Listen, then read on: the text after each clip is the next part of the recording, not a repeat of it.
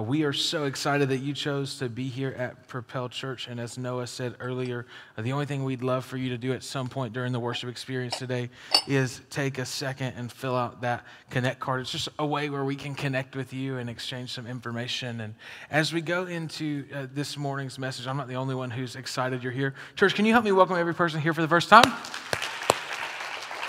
Awesome. And maybe you're here for the first time in a long time too. Welcome back, right? Kids are back in school, and some of you parents are like, yeah, exactly. You're ready. You were like, Lord, if you don't take my kids out of my house, I'm going to need you to take them. So we are excited for what God is doing here today. We are in week 4 of a message series called Roadblocks. And in that message series, we've been talking through the 4 steps of our vision here at Propel Church. And that is that we want you to know God, find freedom, discover purpose, and make a difference. And so on week 1 of this message series, we talked about knowing God. And the greatest roadblock that you and I will come up against is that in our efforts to know God, oftentimes we will end up working for something that can only be received. That's not how God works. God came to us, died in our place so that we could have new life in Him. You don't have to work for it. It's a gift from God. In week 2 of this message series, we talked about the roadblocks that you and I would have in finding freedom, and how oftentimes what happens in our life is that we want to find freedom, we want to become more like Christ, but we don't really like God's process, which is to have a place of confession and a place of prayer. Then last week we talked about discovering purpose, and in doing that, we talked about how God has uniquely gifted you with a specific coat of armor and weapons. If you don't know how God wired you, you'll end up wearing somebody else's armor, and it's not what God intended for you. And this week, we're going to talk about some roadblocks that happen in making a difference, because I believe that every single one of us have been hardwired, not just with the desire, but the capacity to make a difference. I think you wake up, and when you wake up, there's something in you that longs to know that your life isn't wasted, to know that it matters that you're here, to know that you can make an impact on the world. And I want to talk about some things that stand in our way of doing just that. And so if you have a Bible, go with me to 2 Kings chapter 4. Today, we're going to be in 2 Kings chapter 4. We've been walking through the Old Testament throughout this entire message series because we believe that all of God's word is applicable and life-giving and life-changing. So I want to pull some things out of the text today that help you and I just see God more clearly. This is what it says in 2 Kings chapter 4, beginning in verse 1. It says, "One day the widow of a member of the group of prophets came to Elijah and cried out." So if we read that too fast, you're like, I don't know, who is that? So here's what happened. Elijah was a prophet. Elijah empowered a group of prophets. He had some staff members that worked for him, and the wife of one of his staff members now comes to him. This is what it says. She says, "My husband who served you is dead. And you know how much he feared the Lord," and fear is not the negative term that we have today. Fear is this respect. It's a reverence. It's an honor. He served the Lord faithfully, is what she's saying. She said, "But now a creditor has come, threatening to take my 2 sons as slaves." Verse 2, Elijah said to her, "What can I do for you?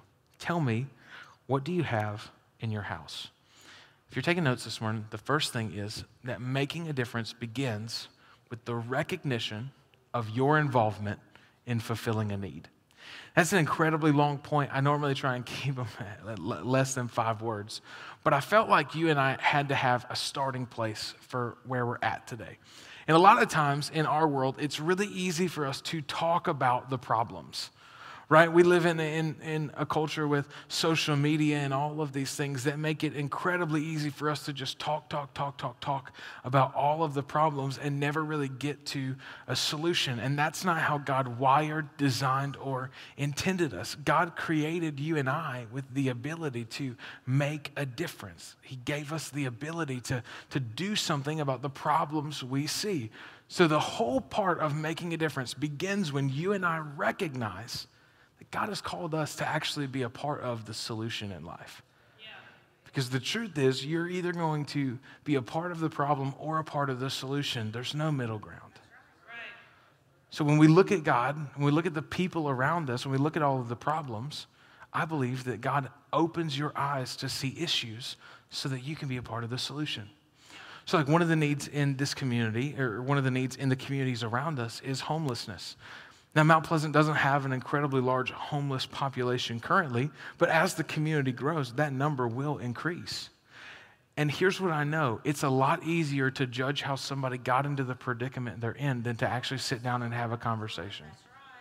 God didn't design you and I to just talk about other people. He designed us to get involved. So rather than sitting there critiquing how they got in that position, why don't you go buy them some food and tell them about Jesus? There's other problems. There's problems all throughout our world. There's actually kids, this is going to sound crazy. Some of you may not even know this. There are kids every week in this community, as well as others, that don't have enough food at their house when they go home. Yeah. It's a problem that I found out about. I would never think that's an issue. Because if I found out a kid didn't have food, I would just go to the store. When I leave, I don't have to worry. You can see me. I'm not worrying about where my next meal's coming from. But there are kids that have that issue. Yeah. God hasn't called us to just talk about the problem. He wants us to be involved in the solution. Right. There's single moms, and many of you in here today are single moms. And I think there are so many things that I could say about that. The first one would be, hey, if you're a dad and you're going to do it, you need to stay when things get tough. Yeah. Because here's the truth. What you do with your life communicates something about God. That's right. So here's how people, and I know we don't think our decisions really matter that much, but if you're a father who walks out on his children, if my earthly father can walk out on me, I bet my heavenly Father can as well. Your role matters. Second thing we need godly men to step up for those who don't have fathers. God has hardwired this ability for younger men to look up to others. And if there's not a godly influence in their life, they'll find an influence. Yeah. So we need men of God who serve in places like kids ministry and who are there for kids who don't have fathers in the home, who are willing to say, I may not have it all together, but I'm following God with my whole heart. Yeah. And for single moms that are here today, I want you to know you've got a place here where we're not going to judge you for the condition that you're in or how you gotten into the situation. We love you and want you to know you have our full support in helping you in whatever ways we can. There's needs, but God has not called us to just talk about the problems. He's called us to be a part of the solution. And probably there are people who are stuck in drug addictions. And I know for so many people, it's a whole lot easier to talk about people who have addictions and to actually deal with the mess of helping them find redemption. That's my story. Like 8 years ago, it'll be 8 years. It was 8 years on August 1st. No, it was 7. I don't math well, guys. It was 8. It was 8. It was a number of years. But had I not had people help me and pray for me and fight with me and fight for me, I wouldn't be on this stage today. I'd still be stuck. So you and I have to recognize that God's called us to be a part of the solution. The greatest need in our community is there are still lost people that don't know Jesus. And if we're not dead, God's not done using us.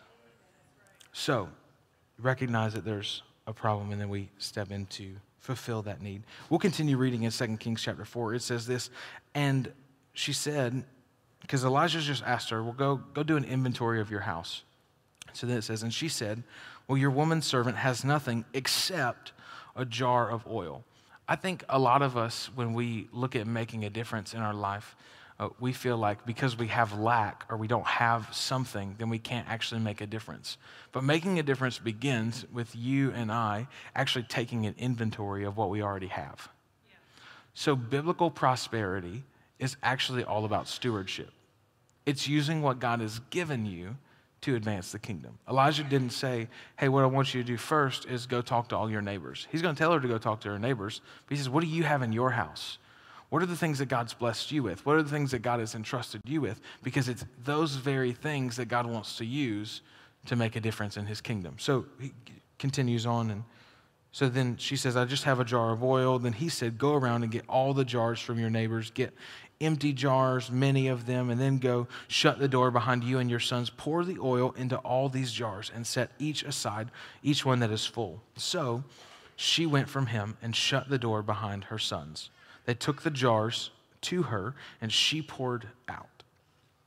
So Elijah's talking with her. What do you have? I've got some jars of oil. And he says, I want you to go get the empty jars. Notice he doesn't say, I want you to go find the ones that are half full. Don't want you to go find the ones that are 3/4 full. Go to your neighbors and just get some oil. He says, I want you to find the empty jars. If you're taking notes, second thing this morning, God will fill what is empty. God will fill what is empty. So as we're reading this passage of Scripture and I'm thinking about it, I was thinking about, I was really wondering, because I felt like the Lord directed me to teach you this passage of Scripture on making a difference. And I'm like, God, I don't get it. I'm not tracking with you. But this is actually the greatest roadblock that you and I have, is that in our efforts to be used by God and to make a difference in His kingdom, we're not actually bringing God an empty jar. We're bringing Him one that's already full of stuff. And so there's so much stuff that you and I fill our lives with, and you have a job, and that's great. I'm not saying you can't have a job, because oftentimes the things that you and I fill our lives with are not wrong things. Our life's just full of stuff. And so for some of you, right, I'll take some rocks out of here. You got family, and so you got a spouse, and then some of y'all got a lot of kids, not because you like kids, because you like the stuff that makes it. And so you got like 7 kids in one house. So you got a bunch of kids, and then those kids have sporting events, and then not only do your kids have sporting events, but they got friends, and then you got work, and then those are all like not terrible things. And there's Netflix somewhere in there, because you got to watch The Office for the 11th time. And you got all this stuff, but there's also some rocks in there, like, you've got your bad habits and maybe a drug addiction. You've probably got some anger buried down pretty deep down there, and your life is just filled with stuff. And so here's what happens: we go, God, I want you to fill me up. I want to be used by you. I want to make a difference. And so with our life already full, we come to God and go, okay, God, pour it out. And God goes, okay, you made some space for me, and that's great. I'll pour out. God does. And so God has now poured Himself out around all the stuff you got going on. And you're working. You're doing your thing. I don't know what your life is filled with, but what I do know is that the greatest roadblock to you making a difference is coming to God with a life that's already full. Because our life is filled with so much stuff. And they can be good things, but they may not be God things. So your life gets filled with stuff. This is what it says. We'll keep reading. It says, when the jars were full, she said to her son, bring me another jar. And he said to her, there's not one jar left. And then, look what happened. The oil stopped flowing. So the moment there was no longer an empty vessel, the oil quit. All throughout Scripture, you and I see that oil is referred to as the Holy Spirit. And so over and over and over again, we see that throughout Scripture. I believe, you can read Titus chapter 2, I think it's like verse 3, which talks about how God's desire is to pour out His Spirit upon all flesh. So as we're looking at this thing, God desires to pour Himself out. I want you to show you the difference between a jar that's full versus an empty one.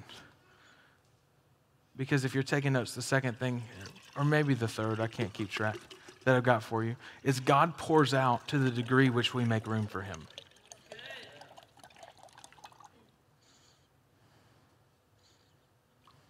Now, this is the difference. So I've shown you this water. I used gallons because I know some of y'all are skeptical. Y'all think he's not doing an illustration. He's a magician. He does illusions. So I used a gallon of water so that you could see it. When you come to God with a life that is full, the degree in which he can fill it is significantly different than when you first come to him empty.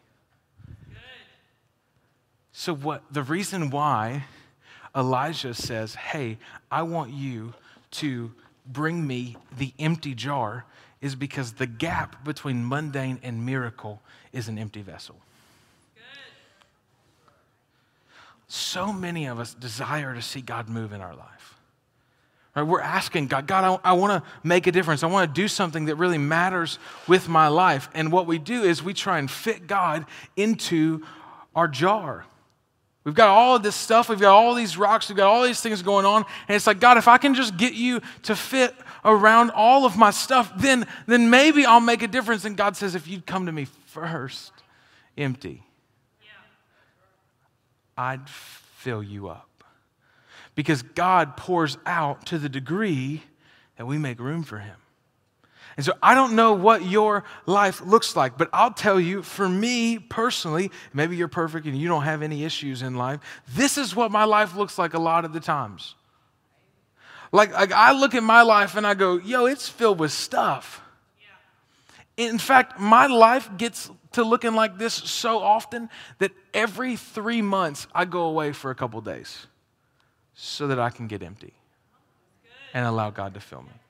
I spent time in Asheville this week. I spent 3 days in the mountains just spending time with Jesus, and it was incredible.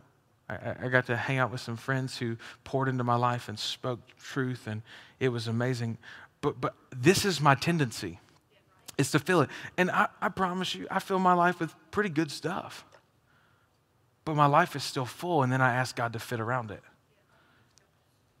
And that's not how God wants it to be. This is what Matthew chapter 6, verse 33 says.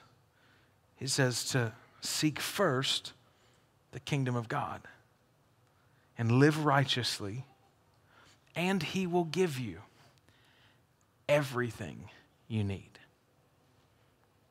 Did you get? Seek first the kingdom. Come to God empty. You really want to make a difference? Come to God empty. Which doesn't mean, and some of y'all are like, how do I dump the rocks out? You just ask God to give you a new start. Because you're never going to figure it out. You're never going to figure out how to get every rock out and then go, okay, God, do something. He goes, no, when I saved you, I gave you the ability to become a new creation. Most of us just try and carry the old canvas with us at the same time. It doesn't work. Allow God to give you a fresh start. Say, God, I'm going to seek you first. Do I need to worry about my wife? Yes, but if I don't worry about God first, then I'll never be able to love my wife well. Do you need to be concerned about your kids? Absolutely. Here's what you need to know. God loves your kids more than you ever could. Do you need to be worried about your work? Probably. You should pay your bills. However, we serve a God who owns a cattle on 1,000 hills. And if you're your provider, you'll always struggle. But when you trust in a God whose bank account is bigger than one you've ever seen, you'll be able to see him move in ways like never before. You come to God empty, and he begins to fill you up. So I don't know what your life looks like, but I know that this is God's desire, that we would seek him first in everything. And I believe that this is the difference between you and I living our lives, not making a difference, and making a difference. Because what God is looking for is an empty vessel. Because God says, if you'll give me an empty vessel, I'll pour out my spirit, Ephesians 3:20, and do things that you could never ask, think, or imagine. The greatest need that we have in our world today is for God's Spirit to be poured out on his people.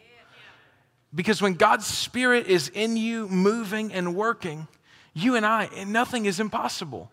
And you come to God empty, and here's the thing, you're not just getting rid of your rocks, because there's nothing wrong with your marriage. You need to, I believe God wants you to be married and stay married. I'm not telling you to leave your spouse, okay? You'd be like, Pastor told me to leave. He didn't. Because he clarified, and it's on video. But when you begin to start adding rocks back in, this is what people don't understand about ministry. So I was reading some stats the other day. 8% of people who get into ministry in their 20s make it to their 50s. 8%. 8. And here's why. Because a lot of people just do a whole lot of pouring out, and they don't understand how God designed ministry. So I'm going to show you. Here's how God intended it. Because ministry is not just working vocationally for a church. You have a ministry wherever God's placed you. Because what a lot of Christians do is we turn the Great Commission, which is to go make disciples of all nations, into a great suggestion that we think is just for pastors and leaders. Yeah. It's not. The Great Commission is that you and I would go make disciples of all nations. That's for every single follower of Jesus.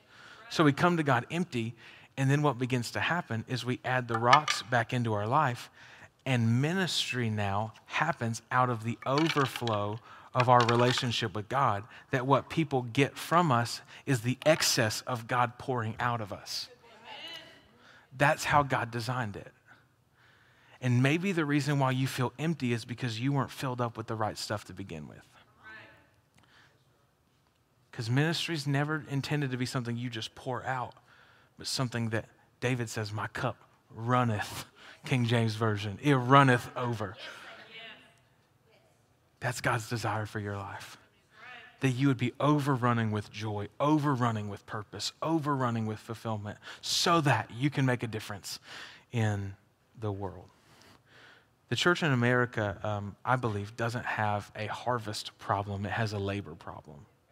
So Jesus says this in Matthew chapter 9, verse 37, that the harvest is plentiful, but the laborers are few. He says, in other words, I don't think God's like waiting in heaven going, I just can't figure out how to get him to meet Jesus. I just don't know how it's going to work.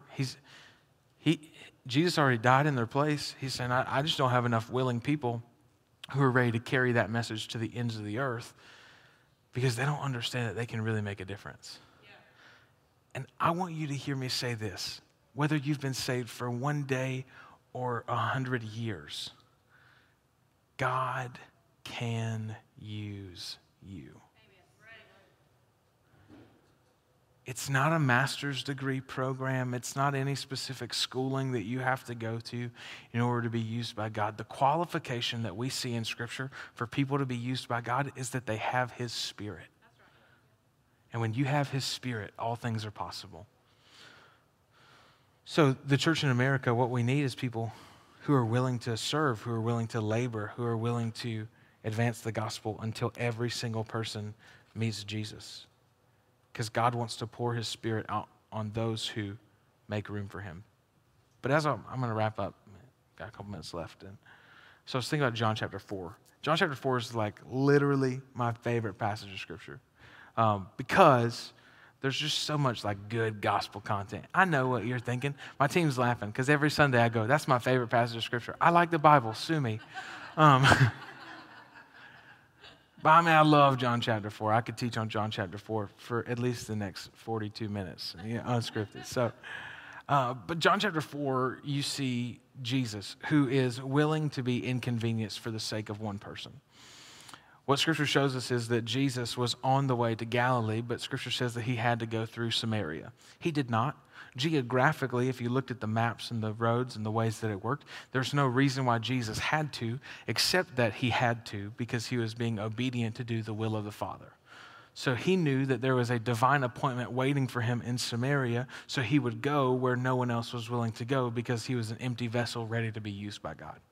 So Jesus walks into the town of Samaria, and He sits down at the well. Scripture says He was exhausted from His walk. He wants water, but He doesn't have a bucket, which the woman at the well is going to point out in a few minutes. So she walks up. She's coming at the hottest part of the day to draw water, and the reason why she's there is because she doesn't want to talk to anybody. Yeah. She doesn't want to encounter anybody, but I think it's when you least expect to encounter God that He shows up right where you need Him. So she sits down by the well. Jesus says, hey, will you get me some water? He's a Jew. She's a Samaritan. They don't associate with one another. She's flabbergasted. She says, I can't believe. Why? You're a Jew. I'm a Samaritan woman. How could you ask me for a drink? Jesus responds with, girl, if you knew the gift of God and what He had for you, you'd not just ask me if I had a rope or a bucket. You'd ask me for living water, and I'd give it. Jesus continues the conversation on to her. What he's offering her is to be filled up with the Holy Spirit, because it's the Holy Spirit that quenches longing and quenches desires. He goes into the next part of the conversation to tell her she's been trifling. She's like, you got 5 husbands, and the man you're with now is not your husband. And she says, sir, are you a prophet? Right? She was like, oh no. He said, you filled your life up with so much stuff. But God has this great gift for you. And if you wouldn't fill your life up with stuff and you'd let God fill your life up, those longings and those desires would be alleviated. So there's a lot of us that have a bunch of sin issues, and it's because we're trying to fit God around our sin issue rather than letting God overcome the sin issue that we have. Yeah. So then they have the conversation. She realizes he's the Messiah. She dips. She's like excited. She leaves her water jar behind. She's running as fast as she can to the town to tell everyone about this guy who told her everything she had ever done. When you read that, it's like, that doesn't seem like a big deal. But what you need to realize is it's a very big deal that God would know everything you'd ever did and still offer you a gift. Yeah. And that's the beauty of salvation. That God knew our sin, that God knew our mess, he knew our faults, and would choose to pursue us and love us anyways. So then the disciples show up in verse 30, and this is what it says. So they came out of the town and made their way. Hey, Rick, give me a second. Appreciate it. Verse 30, they came out of the town on their way towards him. Meanwhile, his disciples urged him, Rabbi, eat something. But he said to them, I have food to eat that you know nothing about. And so then his disciples said to each other, could someone have brought him food? The disciples just don't get it, right? So if you've ever felt like you just don't understand what God's talking about, that's okay. The disciples didn't either. Right. Jesus is having a conversation with them, and the disciples show up, and they're like, hey, you need to eat something. Jesus, you need lunch. We brought you some Pizza Hut, and we're ready. And Jesus says, I don't need your food. I'm good. And when Jesus makes that kind of statement, they're thinking to themselves, does he have something we don't have? Because the most attractive thing you can do as a follower of Jesus is display something that other people don't have. So that's, you've seen people with purpose, you've seen people with passion, and you think to yourself, I want that. That's where the disciples are at.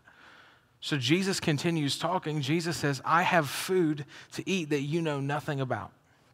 He says that my food, verse 34, is to do the will of the Father who sent me and to finish his work. Rick, you're good. So the very thing that Jesus is telling these disciples is, you wonder why I'm fulfilled in life. I'll give you the reason. It's because I do the will of the Father. And I finish the work. So until every single person meets Jesus, our work isn't finished, which means there's more. There's more for you. There's more for me. There's more for all of us. If you're taking notes, I'm going to jump to this point, and then I'm going to jump back into that verse. Fulfillment comes from partnering with God and helping people meet Jesus. Fulfillment comes from partnering with God and helping people meet Jesus. So for some of you, you've been trying to wonder, like, how do I make a difference? You partner with God in helping people meet Jesus. And in the process, you find fulfillment. Like God begins to move in your life, and God begins to fill you up in ways that you never thought were possible. Because until you begin to help other people meet Jesus, number one, you're not a disciple. You're not really a follower of Jesus. And two, you're never going to find fulfillment in things that don't make an eternal impact. You may find temporary satisfaction, but it's not fulfillment. And God desires you and I to be fulfilled through partnering with him in helping people meet Jesus. So that's what Jesus is telling these disciples. He's saying, yeah, you're wondering why I'm fulfilled, why I don't need food. It's because I've been doing the will of the Father. While you guys were out shopping, I was in the middle of a conversation with a woman who was broken and helpless, and I didn't just skip past her need. I met her right where she was at, and I helped her see that through me, she could have eternal life. He says that's where nourishment comes from. Let's go back to verse 35. He goes on and he says, don't you know the saying? It's 4 months until harvest, but I tell you, open your eyes and look at the fields. They are ripe for harvest. When Jesus is telling them this, what's happening is the woman has gone back and she's banged on the door of everybody's house and she said, hey, you'll never believe that there was this guy, his name is Jesus. He's the Savior we've been looking for. He's the one we've been waiting for. And he knew everything I ever did, yet he still offered me this gift. He loved me despite my faults and my flaws and my failures. And when you preach that message, which is that there's no sin issue, there's no addiction, there's no fault, flaw, or failure that's bigger than our God, people are attracted to that. Sometimes people get all caught up in like, oh, the church is getting big, must mean they're teaching heresy. No, Jesus preached to crowds so large because everyone wanted to hear about a God who loved them despite their mistakes. So she gathers everybody. She's been saved for 3 minutes and now has a bigger church than most people. So she's walking.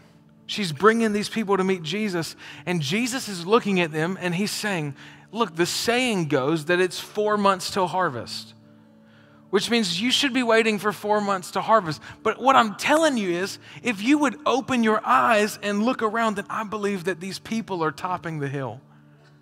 That there's this woman who's leading the charge in front with hundreds of people behind her, ready to help them meet Jesus. And as they're topping the hill, as they're walking to Jesus, he says, wake up. He says, yeah, it says 4 months to harvest, but I tell you to open your eyes and look at the fields. They're ripe for harvest. Do you see all those people? He keeps going, and he wants to make sure they understand what he's talking about. He says, they're ripe for harvest. They are ripe for harvest. It's not the fields, they're people. Here's how we know. Even now, the one who reaps draws a wage and harvests a crop. For what purpose? Eternal life. You ain't saving no fields for eternal life. So that the sower and the reaper may be glad together. The goal is that people meet Jesus. Verse 42 of John chapter 4 is my favorite in that story. I'll go there. Because it says, it's after these people have encountered Jesus. And they're talking about the woman, and it's a dialogue between the woman and Jesus. And they say to the woman, now we believe, not just because of what we've heard, but because we've experienced him ourselves. That's the goal of what you and I do. That's the purpose. That fulfillment will come in your life and my life from partnering with God in helping people meet Jesus. The vision of Propel Church, we didn't come up with the name because we went to Google and we're looking for like a really edgy church name, or I wasn't like drinking one of those Propel waters and was like, that's a great name for a church. It came out of an exercise I was doing. I'd been saved for about 2 years. I was reading a book called The Catalyst Leader by Brad Lomenick. And it's one of my favorites. We got to the section on vision. Actually, I think it's the first chapter. And I'm going through some of the exercises, and it was talking about having a vision for your life that surpasses what you do, but really taps into long-term stuff. And out of that exercise, what I felt like God had spoken to me was that for the rest of my life, I would propel people towards Jesus. That was it. Like for the rest of my life, I would propel people towards him. At that time, I was serving as a youth pastor, and then I was working as a graphic designer as well. Even so, in that moment, as a youth pastor, I was propelling people towards Jesus. As a graphic designer, I was propelling people towards Jesus. Now, I'm the lead pastor of this church, and I propel people towards Jesus. I still work on the side as a graphic designer, and I propel people towards Jesus. I do small business coaching, and I propel people towards Jesus. I'm not saying you need a vision statement like that for your life. What I'm saying is, what you do pointing people to Jesus is you're able to do it in whatever occupation God has you in. Whatever platform or area of influence, my identity is not in being a pastor. I could walk away from this thing tomorrow and I'm not losing anything because I'm a son of the King. Right. I love you, but I'm a son way before I'm a pastor. My identity is built on the fact that God loved me and he gave his life for me. And for the rest of my life, in whatever I do, I get to propel people towards him. And that's where you and I find joy. That's where you and I find fulfillment. And I believe that's what God wants for your life, is to just point people to him in everything. And for some of you, you're like, man, that sounds a little complicated. I don't know if I'm ready to do that in my workplace. And that's why I think one of the best things you can do is just take the next step to get involved in serving in the local church. And so on the back of your Connect card every week, there's the option for you to look at the teams that are available and get involved. That's where you really begin to make a difference. I'm not a morning person. All right, how many morning people do we have in the room? We pray for you, right? Because you're the person that sends us a text message at 6:30, all pumped. Bless them, Lord. I'm not a morning person, but every Sunday morning at 6 a.m., I'm eager to wake up and leave my house because I have fulfillment and know that what I'm doing is making a difference. And I think that's what God wants for your life too. So get involved in a team, begin serving, and I believe that's taking steps in the right direction towards fulfilling your purpose. Some of you don't have fulfillment because you don't have a relationship with Jesus. And the truth is, the only way to have fulfillment in life is to start with knowing God. So with every head bowed, every eye closed for just a moment, I want to talk to all of us in the room. For some of you, you don't have a relationship with God or you've walked away from him. I believe that what God wants to do is show you that he is right here waiting, that he's ready, he's available, and by simply placing your hope and trust in him, you can be saved. God already paid the price to die in your place. Today's just simply an opportunity for you to respond to what he's already done. And so if you're in here and you say, hey, Pastor, I know I don't have a relationship with Jesus, but I'd like to begin one today. Would you just lift your hand for a moment? I see that. I see those.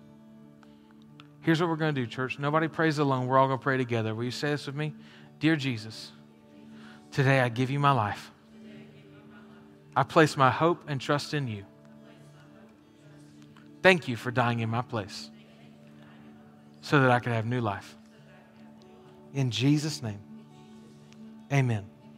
Come on, church. Will you stand to your feet and help me celebrate with those who made decisions this morning?